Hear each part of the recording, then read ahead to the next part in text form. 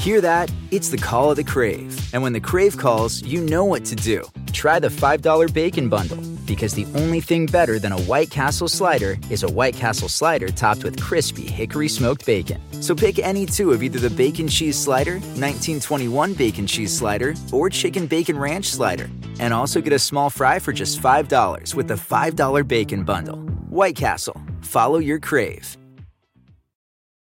Shopify is the global commerce platform that helps you sell at every stage of your business. With the internet's best converting checkout, 36% better on average compared to other leading commerce platforms, Shopify helps you turn browsers into buyers. In fact, Shopify powers 10% of all e-commerce in the U.S. Sign up for a $1 per month trial period at shopify.com/podcastfree. All lowercase, shopify.com/podcastfree, shopify.com/podcastfree.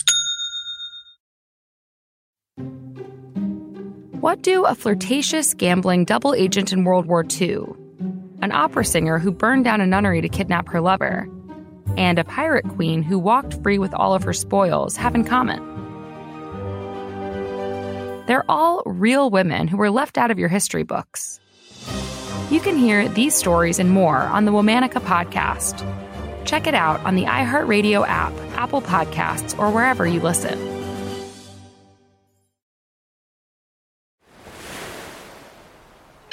It was the early afternoon of September 29th, 1971, and 11-year-old Barbara Ann Ripley should have been getting off the bus at home in North Yarmouth, Maine, like she did every Wednesday. When she didn't walk through the front door on schedule, her mother went to look for Barbara in what she thought was the most likely of places. But Barbara wasn't there, and not even an extensive, days-long search effort would uncover any trace of the little girl. Over a decade passed before the community and the Ripley family got answers. But it seemed a self-proclaimed psychic had tried to tip investigators off years before she was finally discovered. Despite the status of her case, one critical question still lingers. What really happened to Barbara? I'm Kylie Lowe, and this is the case of Barbara Ann Ripley on Dark Down East.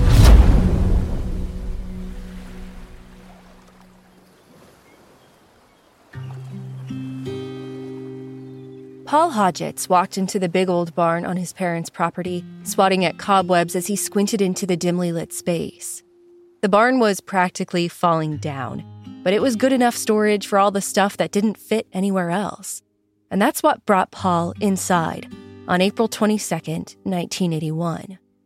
If you drive through small farming towns in Maine, you could play a game of dilapidated barn bingo with all of the half-falling down structures dotting the countryside. They're a common sight, and though the 100-plus-year-old buildings are caving in on themselves and the wallboards have gaps big enough for any number of furry woodland creatures to sneak through, it costs more than it's worth to tear them down. So they sit, used as storage or a place to stash junk and debris that owners aren't quite sure what to do with. In the 10 years that the Hodgetts family owned the Fairview Farm property, they made use of portions of the barn, but they weren't farmers themselves. A few years back, one of the Hodgetts' daughters raised sheep as part of the 4-H youth development program, and she kept them in a stall towards the back corner. And at one point, they parked their car in the falling down barn until it became too unsafe. But other than that, it was just a catch-all, and it even still had some things kicking around from the people who owned it before the Hodgetts moved in. The only occasion anyone was inside the barn was to rifle through some of the random junk that had piled up over the years, or to turn on the spigot for the water hose that was located inside. That Wednesday, though, Paul Hodgetts was in the barn looking for a spray gun. He thought he'd seen it around the barn somewhere, and so he went about his search, scanning the piles and shelves and stalls until he reached the back corner. In one of the pens next to where his sister used to keep her sheep, there was a large cardboard box. It was about 40 inches long and 30 inches deep, but it was laying on its side and only about 15 inches tall, with the opening pointing towards the corner of the stall. Nothing about an empty cardboard box tossed into the corner of the barn was unusual, until Paul got a little closer and saw what looked like a foot sticking out of the bottom of the box. At first, he thought it might be an animal, so Paul pulled down the top corner of the cardboard for a better look. and that's when he saw a skull. Paul thought his eyes might be deceiving him, so he called his sister in to take a look, and they realized Paul had stumbled across a human body. By the looks of it, it had been there a very long time. They picked up the phone to call the police, and soon the Fairview Farm property was swarming with investigators. Both Maine State Police and the Cumberland County Sheriff's Office responded to the scene on Route 231 in North Yarmouth. Together, authorities secured the area and began photographing the box, the stall, and the body, which appeared to be that of a child. According to the time-stamped summary of that day in the case file, the remains were mummified, with mostly just bones remaining, though some soft tissue was visible in certain areas of the legs and skull. The victim's body was laying in a curled-up fetal position, with their hands near their head. The body had on a light faded corduroy dress and a white sweater with a green pattern on it. Based on clothing, investigators assumed that this was the body of a young girl. She wasn't wearing any shoes, but her dark-colored stockings were mostly intact, save for a few holes. All around the body and the box were signs of a once-active livestock barn. Old shavings and manure were still present on the floor, and there was a dog's choker collar along with some open and empty cans of Dinty Moore beef stew and Campbell's chicken and dumplings. The summary, prepared by Detective Peter Herring of the Maine State Police, notes that it was hard to determine what was important at the scene. The stall was apparently a dumping ground for rubbish, and it wasn't clear the last time it was cleaned up, if ever. The box containing the body was clearly relevant to the investigation, though. The box was for a 32-inch snow thrower attachment, model number 891383A, purchased at Maxim's Little Engine Shop in nearby Westbrook, Maine. Detective Herring made a note to visit the shop to see if they could learn more about when the part was purchased and by who. Just 2 hours into the investigation at the Hodgetts farm, the investigators from the Cumberland County Sheriff's Office had a gut feeling about who was laying in that cardboard box. They tipped off the Maine State Police, sparking a revelation that shifted the very ground beneath them. It appeared they might have cracked a chilling puzzle. A decade earlier, just a stone's throw away from the Hodgetts barn, an 11-year-old girl had mysteriously vanished after stepping off her school bus in North Yarmouth. So, Detective Herring requested reports from the Cumberland County Sheriff's Office to compare the description of the missing girl to the clothes on the remains. The description published in the local papers at the time was as follows. She is a slender, blue-eyed blonde, weighing about 85 pounds. She is about 4'10" and wearing a pale pink corduroy dress with a white collar, a white sweater, and black knee socks. The description matched and gave police a name to check, and then dental records confirmed it. They just found Barbara Ann Ripley. I need to take you back 10 years earlier, to the afternoon of Wednesday, September 29th, 1971. It was an early release day for students at the Mabel I. Wilson School in Cumberland, Maine. Wednesdays were always a half day for students in the area. 11-year-old Barbara Ann Ripley should have been getting off the bus in front of her house on Route 9 in North Yarmouth around 12:30 p.m. Barbara's brother, 17-year-old George Ripley, would later tell investigators that he didn't see her outside at the usual time, so he went to go check to see if his little sister was in the yard or just hadn't walked into the house yet for whatever reason. Seeing no sign of her, George went to find his mother, Ruth, and let her know that Barbara wasn't home.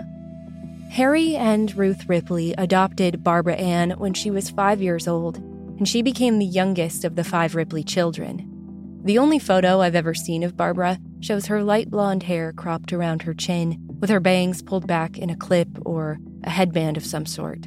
Her smile is a gentle grin, and it's probably a school photo judging by the way she's posed.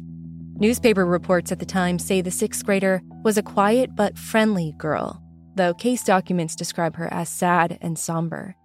Her mother, Ruth, called her a loner and said that she didn't open up to people very well. Barbara's adoptive father, Harry B. Ripley, was a retired lieutenant colonel in the United States Army Corps of Engineers, where he served 28 years. Following his retirement, he became a lobster fisherman and a poultry farmer, with over 65,000 chickens that he raised in the barn next to the family home. His wife, Ruth, was originally from Joplin, Missouri, and moved to Maine with Harry.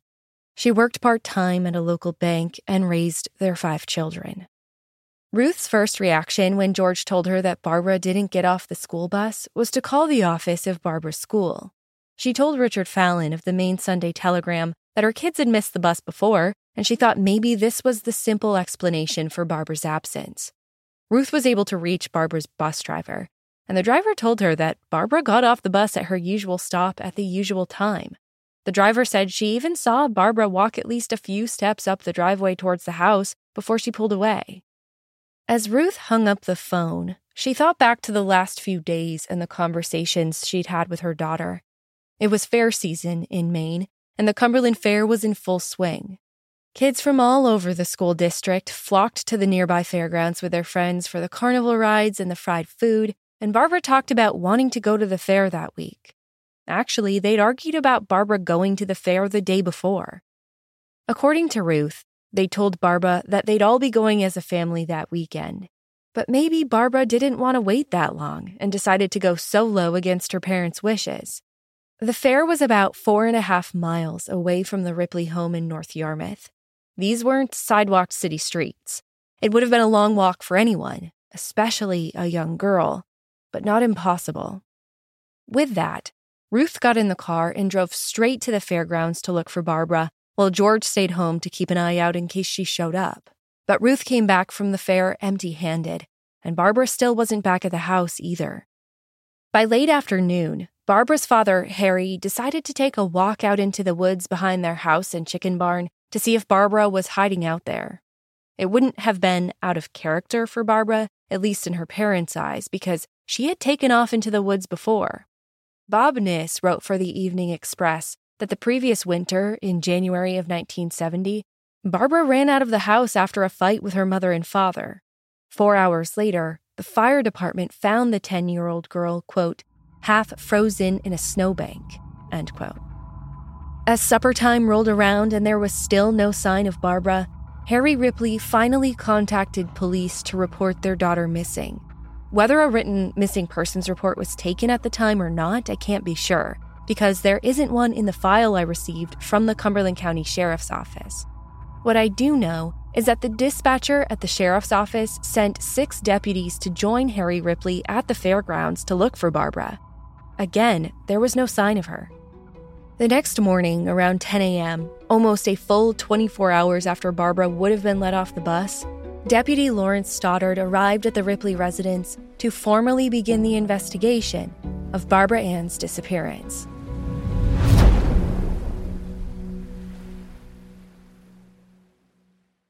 Shopify is the global commerce platform that helps you sell at every stage of your business. With the internet's best converting checkout, 36% better on average compared to other leading commerce platforms, Shopify helps you turn browsers into buyers. In fact, Shopify powers 10% of all e-commerce in the U.S. Sign up for a $1 per month trial period at shopify.com/podcastfree. All lowercase, shopify.com/podcastfree, shopify.com/podcastfree. What do a flirtatious, gambling double agent in World War II, an opera singer who burned down a nunnery to kidnap her lover, and a pirate queen who walked free with all of her spoils have in common? They're all real women who were left out of your history books. You can hear these stories and more on the Womanica podcast. Check it out on the iHeartRadio app, Apple Podcasts, or wherever you listen.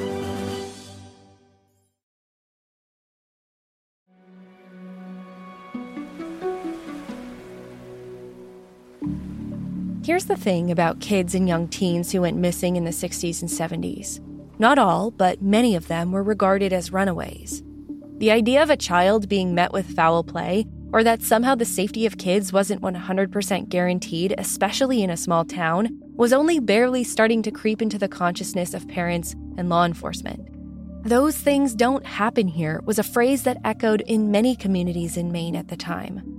A child not coming home off the school bus was more easily or more comfortably explained by that child deciding to take off on their own. Give it a few days. They'll turn up. If a child had a documented history of quote-unquote running away, even if it was just disappearing into the woods outside their house for a few hours like Barbara had done that one night, a missing persons report for that child was likely to get even less attention and urgency. Richard Fallon's reporting notes that Barbara Ann's disappearance was not widely reported by the media or among area law enforcement agencies for at least a couple of days. But word still got around town that the Ripley girl was missing. Dozens of people from the community came out in force to look for her. Volunteers combed the woods and fields of North Yarmouth and again went back to the fairgrounds to see if they could see Barbara darting between the livestock barns and food stands. They even searched the living quarters of fair workers and showed Barbara's photo to employees to see if they'd recognize her. It actually wasn't until about 4 days later, on October 3rd, 1971, that a formal search effort by police and fire department officials was mobilized. They fanned out in a 4-mile radius on foot, walking hand in hand and scanning every inch of land that volunteer searchers had already covered. Then, the search took to the skies, with a helicopter from the Brunswick Naval Air Station, to see if anything could be spotted from high above the treetops and farmland. North Yarmouth is considered rural. Houses are further apart, many properties cover vast acreage, with barns that were at one point actually used for agriculture, and forests of hemlock and pine are dense and dark. There are plenty of places a young girl could hide or be hidden. Meanwhile, the Cumberland County Sheriff's Department was fielding every tip that came in about Barbara. A report in the Maine Sunday Telegram by Richard Fallon states that a bus driver of a second school bus, not the one Barbara rode that day but a different bus, the driver said that he saw a girl that looked like Barbara walking up Route 9 towards Cumberland about 10 minutes after she would have been let off at her house. Another tip came in that seemed to echo the details from the bus driver's sighting. According to investigative documents, a man driving through town around the same time Barbara Ann would have been getting off the bus said he saw a small girl either standing or walking slowly beside a vehicle.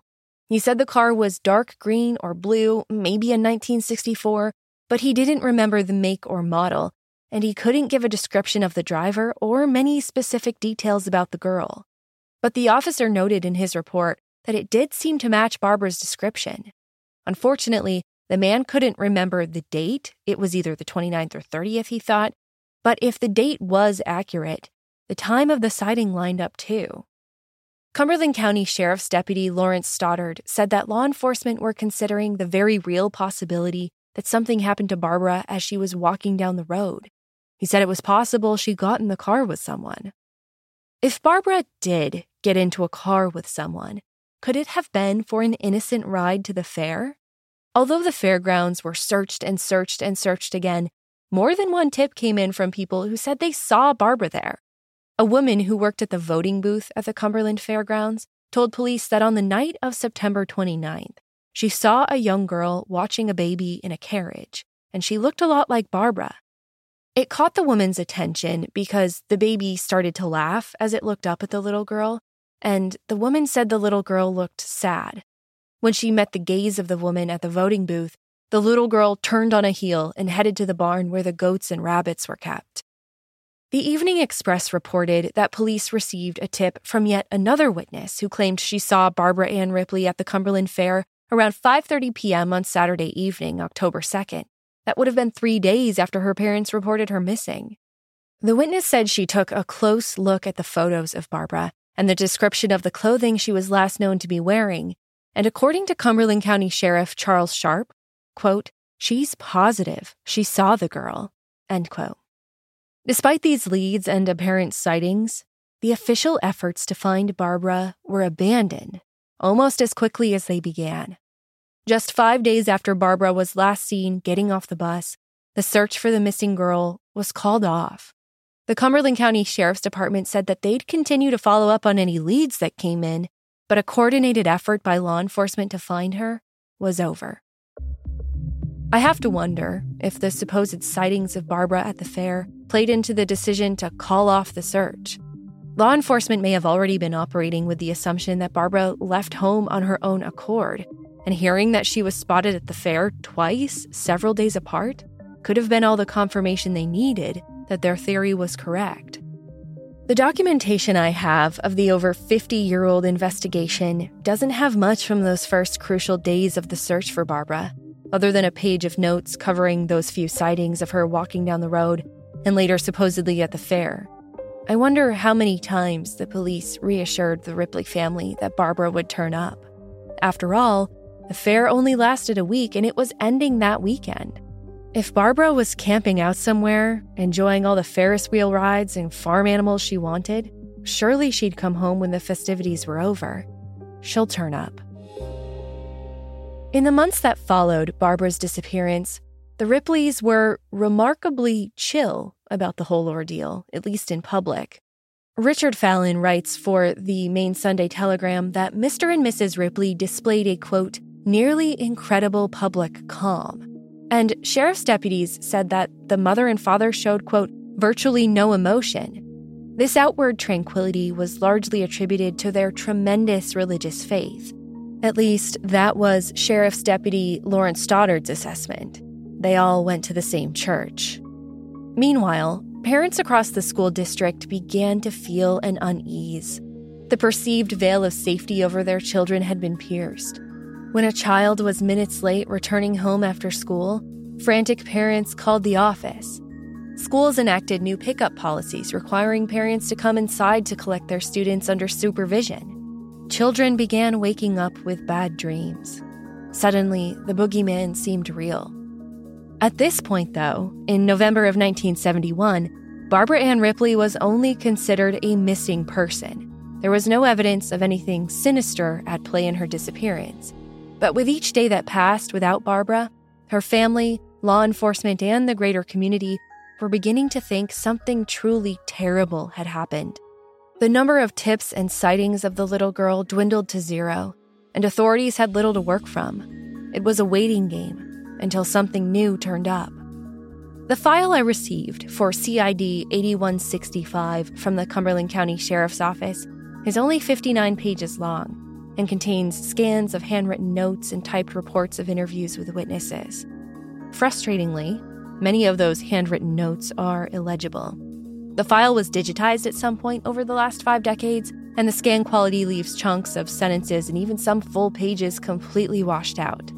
But there's enough there for me to discern that leads in the case seem to pick back up in November of 1971, about a month after her initial disappearance. It was around that time when an envelope came into the Yarmouth Police Department. The envelope contained a sketch, a crude, hand-drawn map, and a letter from a man who said he knew where they could find Barbara Ann Ripley. The sketches and the handwritten note were on 2 pages of white paper.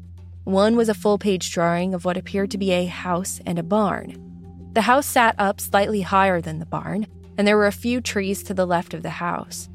There are arrows pointing to the back corner of the barn, and the whole property appears to be set on a main road. The note reads, "The place may be vacant or abandoned. I am not sure the house looks like this or the barn exactly, but the house, in my mind, is up higher than the barn. One end of the barn faces the road, country road. I think it's, house anyway, white, faded white." Then above the main text are several street names squeezed into the margin. Area, Middle Road, Lunt Road, Depot Road, Bucknam Road, Tuttle Road.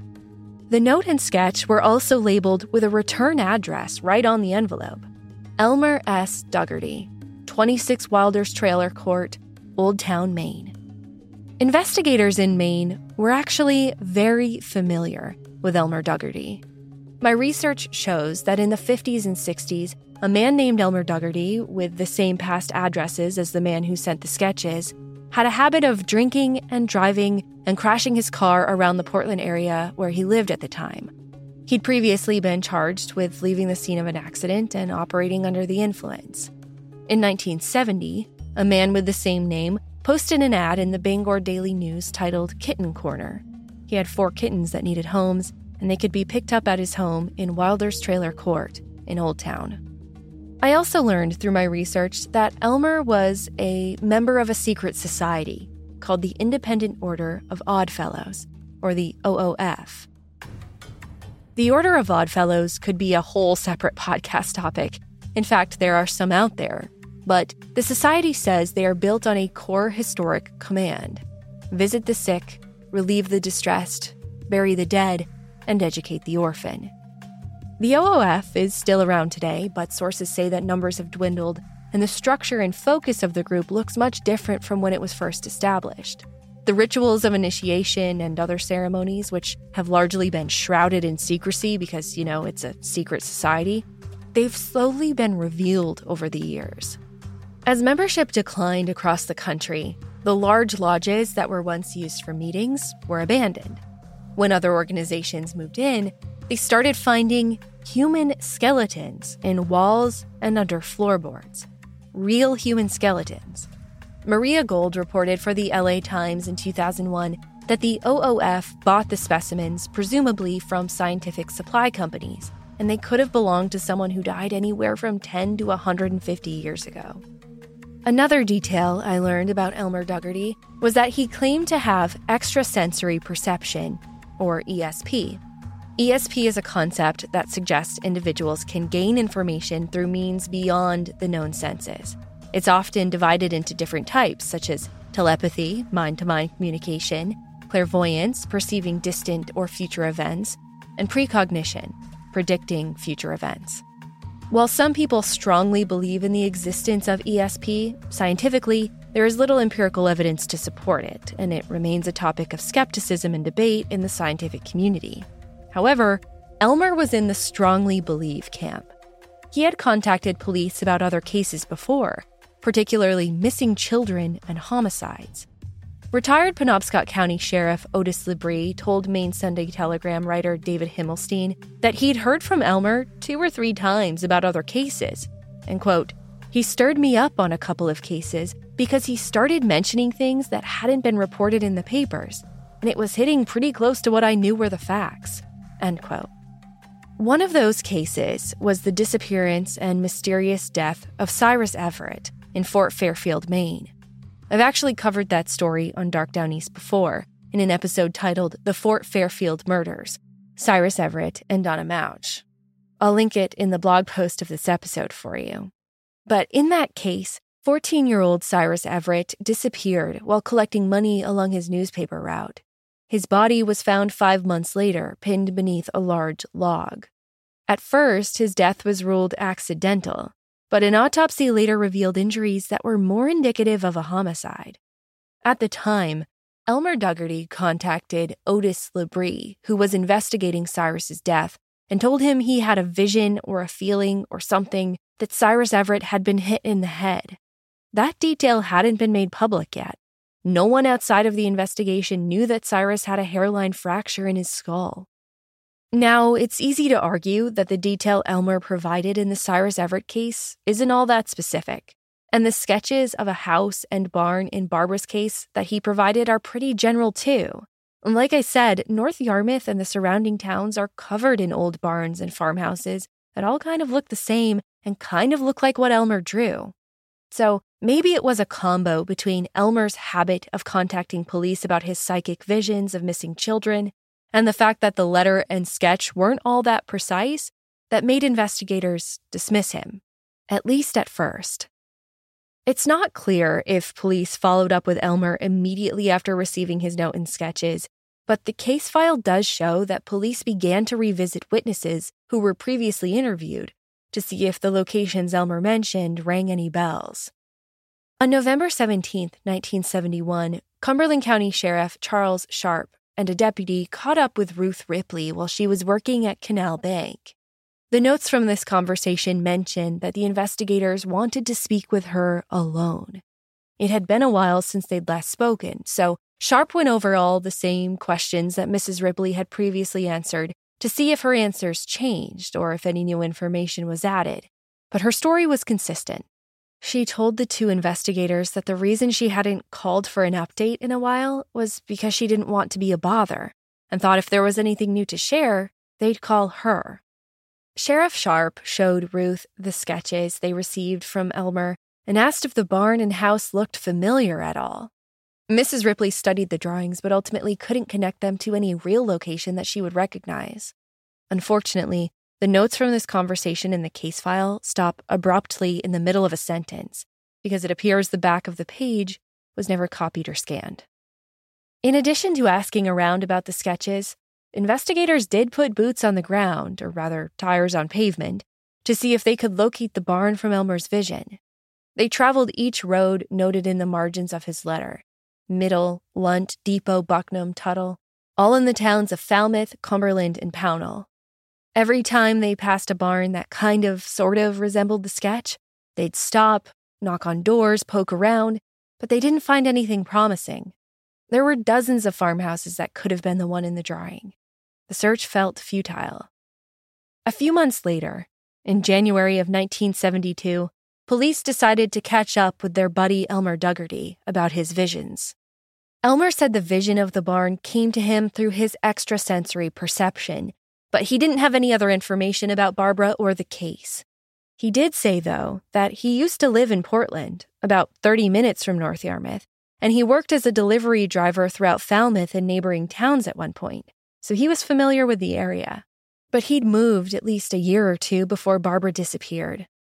I don't know if he had a precise alibi for the day that Barbara disappeared, or if it was even necessary. It doesn't appear Elmer was ever considered a person of interest or a suspect in Barbara's disappearance. Elmer Dougherty more or less fell off the radar of the investigation after that conversation, and several months passed without any further leads. Not a single piece of physical evidence turned up in the previous 4 months either. Barbara Ann Ripley's disappearance ultimately went cold, but the talk around North Yarmouth did not. The small town was trying to move forward in the wake of this unsettling event, and the antidote to their fears seemed to be developing their own theories as to what happened to Barbara Ann.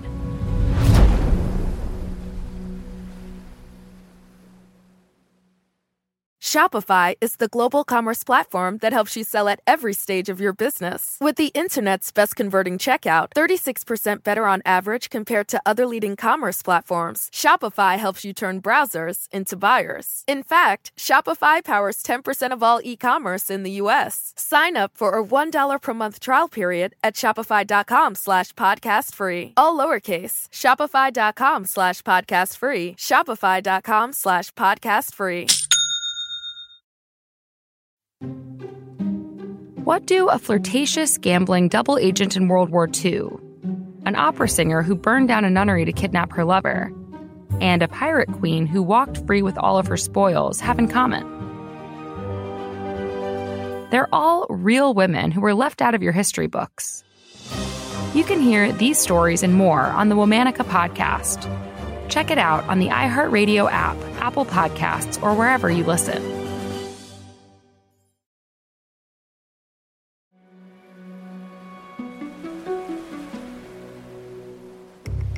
While I was researching this story, I spoke with a woman who was 2 years behind Barbara Ripley in school. She told me that one rumor she always heard about Barbara's disappearance was that a man, or perhaps an uncle, picked her up that September afternoon, but no one could quite articulate what happened after that. Those parts of the rumor weren't fully fleshed out. Investigators had considered a kidnapping scenario from the start. They said as much in the papers, and case file documents show they were exploring that possibility too. Remember that tip about someone seeing a girl that looked like Barbara walking down the road next to a car on the day she went missing? The insurance salesman driving through town who spotted a young girl next to a green car?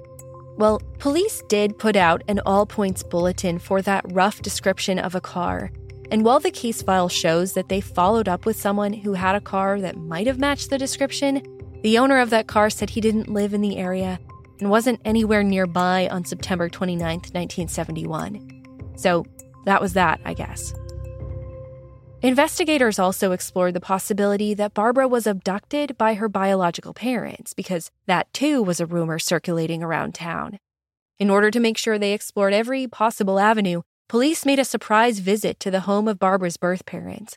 but they were ultimately cleared of any suspicion following that visit.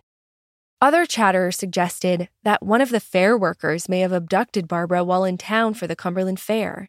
Richard Fallon reported that Sheriff Sharp followed that theory to the end too, making an appearance at the Freiburg Fair, where many of the same trailers were setting up for another of Maine's agricultural events.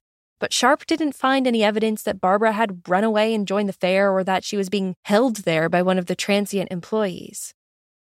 By far, the loudest and most concerning of the theories surrounding Barbara's disappearance, though, was that the Ripley family themselves may have had something to do with it. I've told you that Barbara had a history of running away, like the time she ran into the woods and was found hours later in a snowbank. A volunteer for the North Yarmouth Fire Department named Mr. Jerry assisted in the search for Barbara that night, and he told investigators that Harry and Ruth didn't help look for their daughter.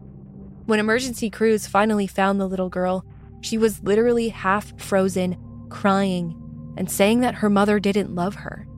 The fire department wanted to take the girl to the hospital for medical attention, but Mr. Jerry said that her father wouldn't let them for whatever reason. Instead, Harry Ripley brought Barbara into the house and put her in the bathtub. In 1981, after her remains were discovered, police interviewed a witness named Michael, who occasionally hung around with the Ripley boys at their house.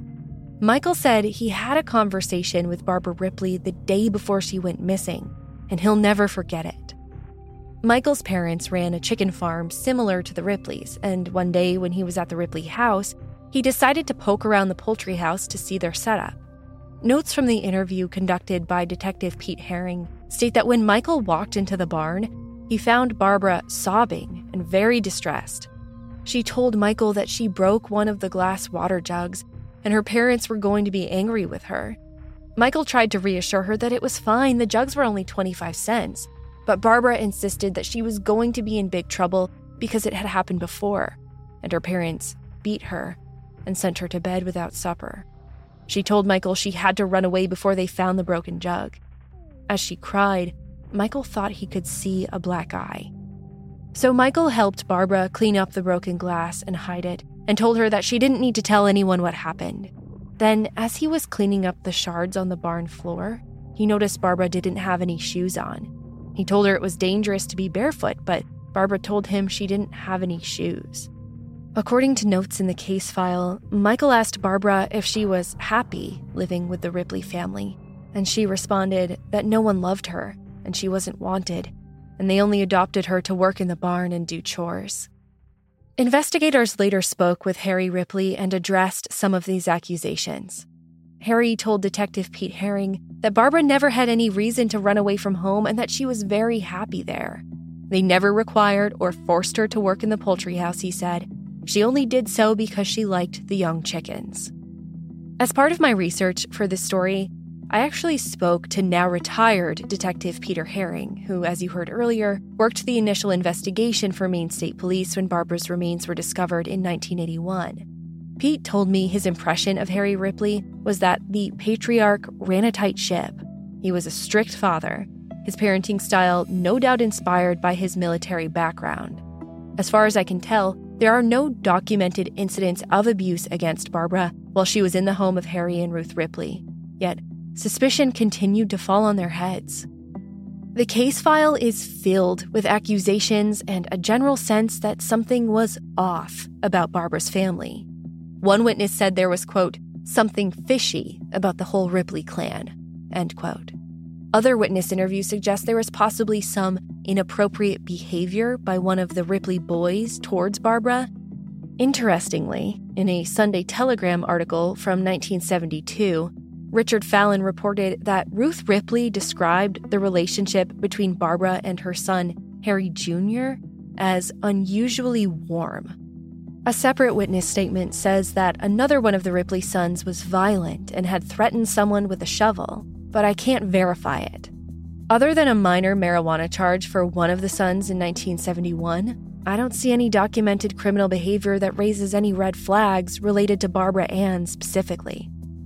A few years after Barbara disappeared, the Ripleys moved from Maine to Missouri, Ruth's home state. A man named Richard bought the Ripley residence, and when investigators spoke to him several years later, he said the house was filled with stuff and was a complete mess, almost like the Ripleys never got rid of anything and didn't take anything with them when they left. Richard later found a trunk in the lower level of the poultry barn. It was filled with what he believed to be Barbara's personal belongings. Like the other stuff he cleaned out of the Ripley's former home, Richard took it all to the dump.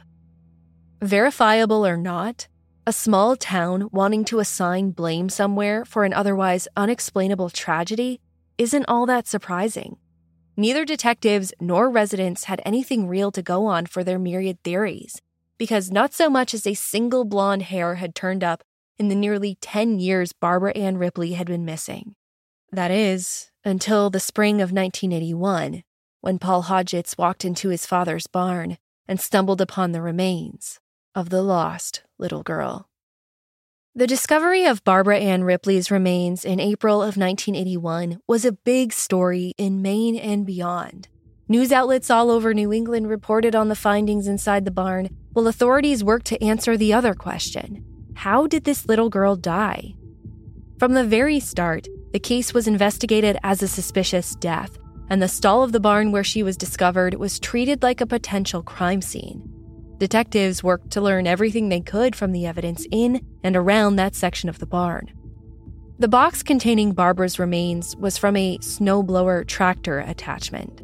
After tracking down the shop where it was sold, investigators learned that the part was sold to the former owner of the Hodgetts farm, a Mr. Frank Rogers, in December of 1968, long before Barbara ever went missing.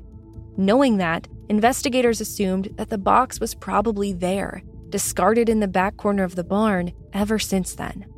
The empty cans of soup found in the stall were also processed as possible evidence, but investigators couldn't locate a Uniform Product Code, or UPC, on the cans themselves, which would have given them information about when the cans were produced. All the case notes say about the cans is that they appeared to be several years old. There are quite a few other items listed in the investigation notes. A dark green quilted blanket soiled with dirt and oil, quote, various bits of clothing, end quote, straw, dirt, old fecal matter, the source unknown, as well as an old toboggan and a dog collar. It's repeated several times in the case file that this stall was an apparent dumping ground for trash and debris. It was difficult to determine the significance of any of it. With the investigation ongoing, police contacted Barbara Ann's parents, who were living in Missouri in 1981. I don't see a record of an interview with Ruth Ripley, but Detective Pete Herring spoke with Harry Ripley on the same day Barbara was discovered, and again about a week into the renewed investigation when her identification was confirmed. Harry reiterated that Barbara never had a reason to run away, and he'll never believe that she did. He was firmly convinced that Barbara was abducted, and someone put her in the Hodgetts barn. As Maine State Police and local authorities worked together to figure out what happened to Barbara, they pored over the original case documents compiled in 1971 and 1972. Leafing through the very same handwritten materials I have, they saw the notes from past investigators and reports of interviews with family members and other witnesses. Detective Herring leafed through the file page by page when suddenly he found something that stopped him in his tracks. It was the handwritten letter and sketches from Elmer Duggarty. Pete couldn't believe it. It was almost a perfect match to the house and barn on the Hodgett property. Investigators wanted to speak with Elmer ASAP, but when they tried to track him down, they discovered the address on file for Elmer didn't list his name anymore, and the phone book didn't have his name either. After a little more digging, they discovered Elmer died of pneumonia in 1973. He was 72 years old. Whether Elmer's sketches were accurate because of his extrasensory perception, or because he knew more than he let on, or he was just general enough with his artwork that it could fit any barn, we'll never know. When I spoke with now retired Detective Pete Herring, I asked him what he thought of the sketches and psychics assisting in investigations. He told me it wasn't uncommon for people with self-identified powers to throw in their opinions on the cases he worked during his time with state police. He never made much of it before, But this instance in Barbara Ann's case stuck out to him, and to other investigators too. Assistant Attorney General Pat Perino told investigators that he didn't really believe in any of that ESP stuff, but, quote, "it makes you think twice," end quote. But the suspicious death investigation had to continue without an interview with the psychic Elmer Dougherty, and investigators were hoping that the autopsy would uncover the answers they needed to either close the case for good or spiral it into an entirely new direction.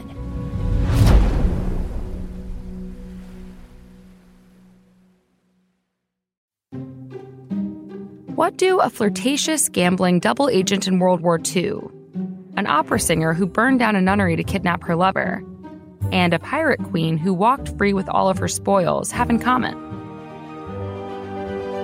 They're all real women who were left out of your history books. You can hear these stories and more on the Womanica podcast. Check it out on the iHeartRadio app, Apple Podcasts, or wherever you listen.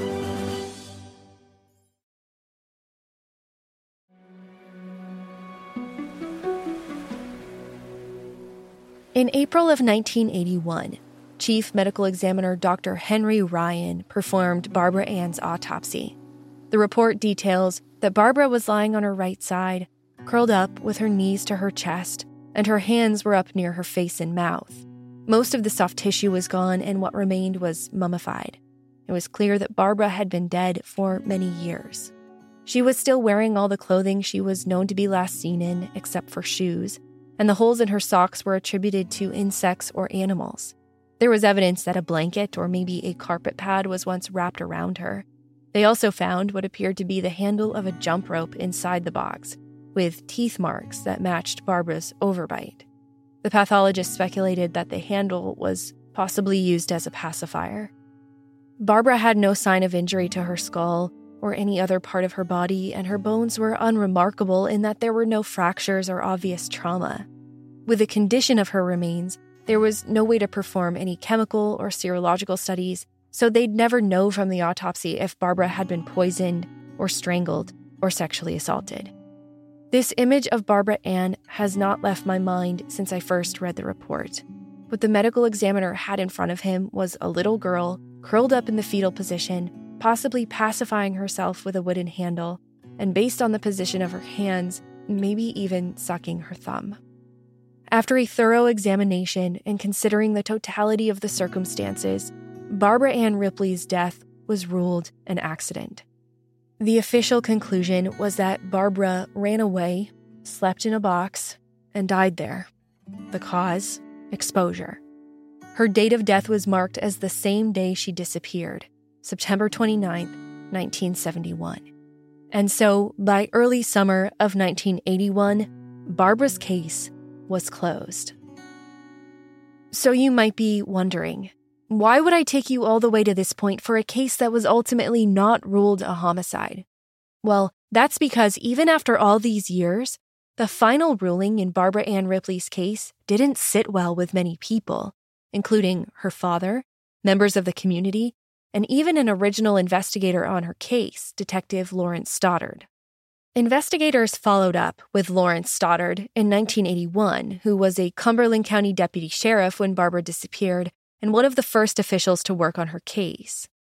The Hodgetts barn was less than a mile away from the Ripley home and part of the original search radius, and Lawrence said he personally searched that barn, where she was ultimately discovered, 3 days after Barbara disappeared. He said he spent hours in the barn and didn't see a single clue that a little girl had been hiding out there. Detectives also spoke to Edward Witham, the former owner of the property who had sold the barn and farmhouse to the Hodgetts family in 1971. Edward said that he returned to the barn in 1976 to get some stuff he had been keeping in storage there, even though he didn't own it anymore. So he wondered why he didn't see the box or the body in the back corner of the barn if it was there during that time. Ed Hodgetts echoed those questions. His daughter kept sheep in the stall adjacent to where Barbara's remains were found. Heck, they even kept the feed for the sheep in the same exact stall where the box and the body were discovered. And Ed said that he was in the barn every single day in 1971 because he parked his car in there. How could they have missed this? The Hodges family also said they had a dog described in the case file as a mongrel. Ed said that the dog got into everything, yet Barbara's bones were completely undisturbed. You're telling me the dog or some other animal didn't find Barbara's remains at any point during the decade she was supposedly there? And to top it all off, Ed said that 2 men were on the run after committing a crime in the area a few years back. Well, they happened to have fled onto the Hodges property, and the barn was thoroughly searched for the criminals. You get my point.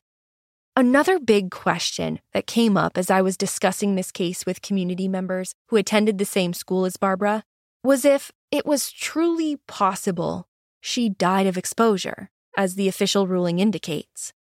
October is chilly in Maine, but you'd struggle to find a Mainer who considered it cold. A frost wouldn't be unheard of, but it's definitely not the norm. According to the case file, the lowest temp was 38 degrees Fahrenheit on October 4th, about 5 days after Barbara was last seen. The National Weather Service says death by exposure is possible at temperatures between 30 and 50 degrees Fahrenheit. So, yes, it's definitely possible. However, the official date of Barbara's death was marked as September 29th. The low temperature that day was 59 degrees Fahrenheit with a high of 71, well outside the death by exposure range. Of course, the precise date of her death was difficult to determine given the state of her remains, and the date she was last seen alive became the date of her death without any clues indicating something different. So who knows what temperature she faced, or how long she was there, if she truly ended up in that barn all on her own. Part of me is up in arms about the final conclusion reached in this case, and I'm questioning everything. How was she not found alive if the entire town was on the lookout for her? How is it that her remains were not found sooner if she had been there the entire time? And is death by exposure the only logical answer as to what happened to Barbara? When Barbara's story was first brought to my attention, it was with numerous rumors that she was abducted and killed and her body disposed of in that North Yarmouth barn. But the evidence that the investigators had to work with just didn't show any signs that her death was the result of a homicide. But what the case file does include are those numerous statements from witnesses that believed Barbara was mistreated or abused in some way. What if the true crime here was that Barbara Ann Ripley didn't feel safe in her own home? I mentioned this earlier, but it appears Lawrence Stoddard had a connection to the Ripley family beyond just being among the first to investigate Barbara's disappearance for the sheriff's office. Lawrence and the Ripleys all attended the same church. In his conversation with Detective Herring, Lawrence mentions that the Ripleys were very religious and, quote, a good Christian family, end quote. Detective Herring asked Lawrence about the statements made by other witnesses that the Ripleys may have abused Barbara in some way. And Lawrence, quote, agreed that she may have been abused by the family, but he was not aware of it, end quote. The mom side of my heart and brain just continues to break for the 11-year-old girl, no matter what scenario landed her in that barn. If she did decide to go to the fair all on her own that September afternoon, breaking the rules her parents had set, and if she was afraid to go home to face whatever consequences were waiting for her, I just can't bear the thought of Barbara alone and cold and scared. The case was closed in 1981, and no further investigation has ever been conducted into Barbara Ann Ripley's death. And a new investigation isn't likely without new credible information that supports a theory other than death by exposure. This is the only conclusion we're currently left with. Barbara Ann Ripley was laid to rest at Maine Veterans Memorial Cemetery in Augusta, Maine, and I know from the case file that at least Harry Ripley was in attendance at her funeral. Harry passed away in 2012. His obituary makes no mention of a daughter named Barbara. Barbara's mother, Ruth, died before Harry in 2010 at age 84. Ruth did name her daughter Barbara as predeceased in her obituary. Barbara is eternally 11 years old, and sadly we don't know much about who she really was. Even her family described Barbara as quiet and introverted and a loner, and didn't offer much else about the youngest member of their family. A newspaper report said that Barbara had quote-unquote emotional problems, and I can only imagine what that loaded phrase really meant for a young girl who had spent 5 years in the foster care system before being adopted by a family who she felt didn't really love her. After hearing Barbara's story, and no matter what you believe about the box inside the barn, the psychic visions, and the events of September 29th, 1971 and the following days, I hope you'll take a moment to think about Barbara. Pause all of the swirling questions in your mind for just a moment and send warmth and love to the lost little girl who never made it home.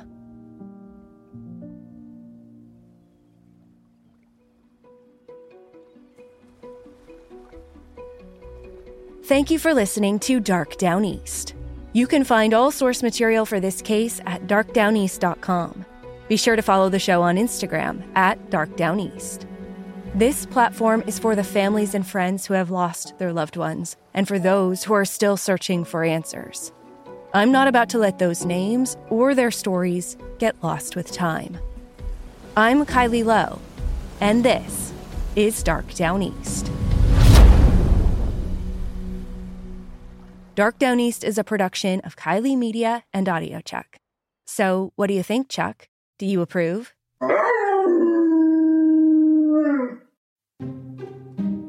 What do a flirtatious, gambling double agent in World War II, an opera singer who burned down a nunnery to kidnap her lover, and a pirate queen who walked free with all of her spoils have in common? They're all real women who were left out of your history books.